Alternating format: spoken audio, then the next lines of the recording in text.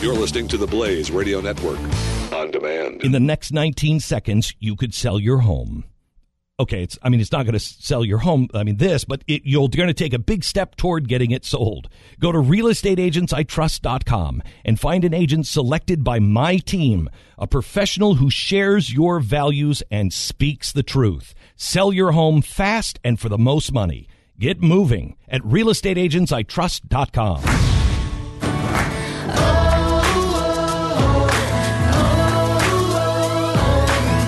This is The Bonfire on the Blaze Radio Network. All right, time for another quick little book review from The Bonfire. This was something that I don't know. I think I was just driving, minding my business. All of a sudden, it popped into my head. Mark Cuban. I don't know why. Owner of the Dallas Mavericks, for those of you who don't know. I'm sure most people know. It'd be weird if you didn't.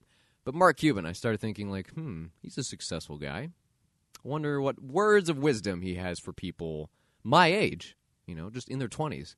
How to save, what to do with your money, should you invest in this or do that, and just general fiscal responsibility. And then, in a business sense, sure, for those of us who like to try to run a business one day, and those of us who already are, does he have any words of wisdom?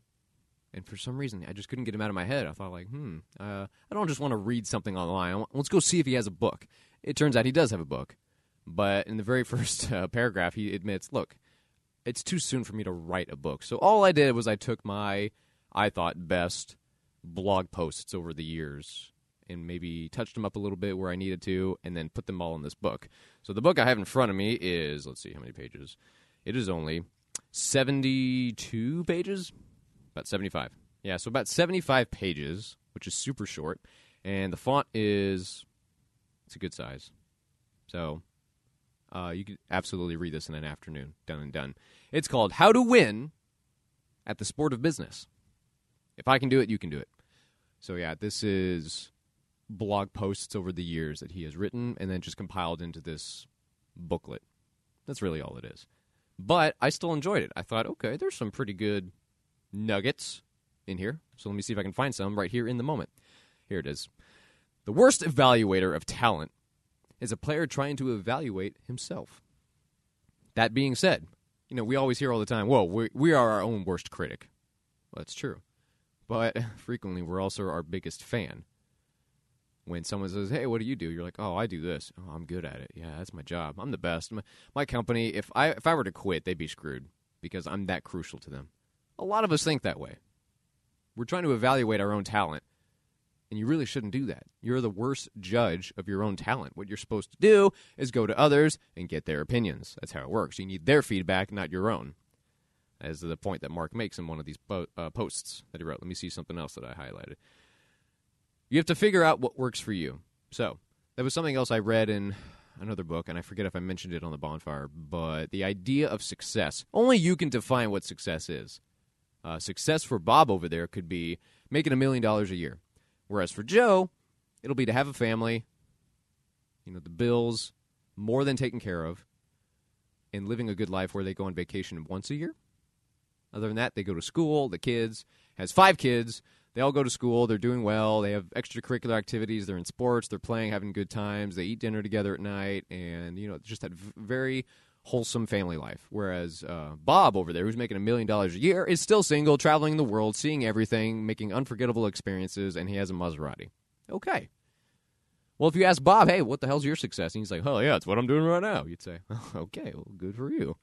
Whatever floats your boat. If you want to do that, okay. Hey, Joe, what's your idea of success? Hell, I got it right now. Got a wife and kids, and my bills are paid. Vacation once a year. We're all hardworking because we want to be productive. That's who we are. Okay, great. Good for you, too. Seriously. Only you can define your success. Okay? Again, Mark emphasizes that point, which I guess I'd really never heard of before I was 25 years old. Never in my life can I remember hearing that. To me, success, I thought, was a universally defined term, but not really. Everybody has their own version of it. It can be huge, leaps and bounds, world-changing success. For other people, it's just to say, oh, hell, I want to pay my car bill next month. It really is. Being able to stay afloat is success for some people. Okay, so it doesn't matter. Only you can define it. So you need to think, what do you want? What is success to you? What matters to you? And then you go for it, okay? If other people tell you that's not success, screw them. It doesn't matter what they think. You're the one going for your life. It's your life, okay? That's all that Mark has to say. He says, I could take the time to read a fiction book, but I don't.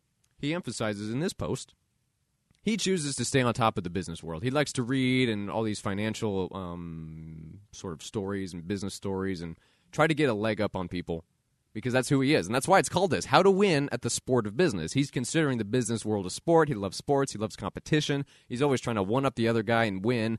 And that's why he's a billionaire, frankly, okay? He knows this stuff. That's what he personally enjoys. His idea of success is to spend 18 hours a day working, reading, studying, figuring out his next move, being a businessman, a business tycoon kind of person, and then the other, 6 hours, sleeping and seeing family. And he says that. But if that works for him and his family, then you say, okay, good for you. You're doing very well for yourself, and I hope you're using your money for charity, which I'm sure he is. I haven't looked into it. And then you own a basketball team now, and you have a nice house, and he's mentioned before in lots of posts and interviews, hey, when I was a young kid, I used to drive to the rich people's neighborhood and drive around the neighborhood looking at their houses thinking, I wonder who lives there. I wonder what he does. I wonder how he got there. That's a nice house. I want one just like that. He would use that as motivation to think, I want this. Yeah. I got to do it. No one's going to do it for me, so I need to start studying and reading and trying to get the advantage. And that's all business ever is, which is good. You want competition. You want Apple to say, hey, we're going to put out this. And then you want Samsung or someone else to say, well, guess what? We have this. And you think, ooh, man, those are both good options. So for the consumer, for the customer, he's got some great options. He's like, great, look at all these great products that I can choose from and services. My life is great. But that's the nature of the business world. If you want to be in a business, you have to always be on the lookout, knowing, all right, someone right now could be out there trying to undercut me, trying to put me out of business. So I need to keep an eye out and try to anticipate what someone in the dark might do. You know, he's basically a ninja. You can't see him, but you know he's there. He's like, man, that little bastard's around here somewhere. I need to keep an eye out and try to anticipate his next move before he takes me out. Mark Cuban loves that stuff. So that's why he's so successful in business. That's his personal choice and his personal success. That's what he defines it as. So more power to you. Do what you got to do, Mark. Here's one other thing. Offering content for which the path of least resistance was watching or listening online was a key to our building an audience. He is talking about his HDNet films and his broadcast.com, I think is what it was. He started that company and ultimately sold it, I believe, for millions and millions of dollars, maybe $1 billion. I don't know. I think that may have been the billionaire overnight story. He was like, look, what do customers want? They want the path of least resistance. Okay, so if you give a product or a service that makes their lives easier and you don't have to make the customer jump through hoops, then they're probably going to choose you. So you need to do that. So there you go. He's got all these practical, life tidbits.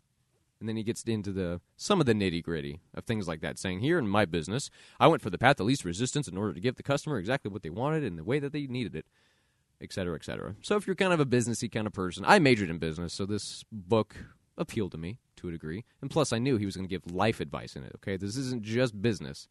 He was telling a personal story here, like how he went from selling trash bags and mowing people's lawns, I think, to owning the Dallas Mavericks, making billions of dollars a year. Okay. He seems to be doing something right. So there you go. The Bonfire does recommend this small little booklet, How to Win at the Sport of Business by Mark Cuban. Give it a read. See what you think. Tell me what you think. Find us, Official Bonfire, Twitter, and Bonfire Productions on Facebook. The Bonfire, only on the Blaze Radio Network. In the next 19 seconds, you could sell your home. Okay, it's not going to sell your home, but you're going to take a big step toward getting it sold. Go to realestateagentsitrust.com and find an agent selected by my team, a professional who shares your values and speaks the truth. Sell your home fast and for the most money. Get moving at realestateagentsitrust.com.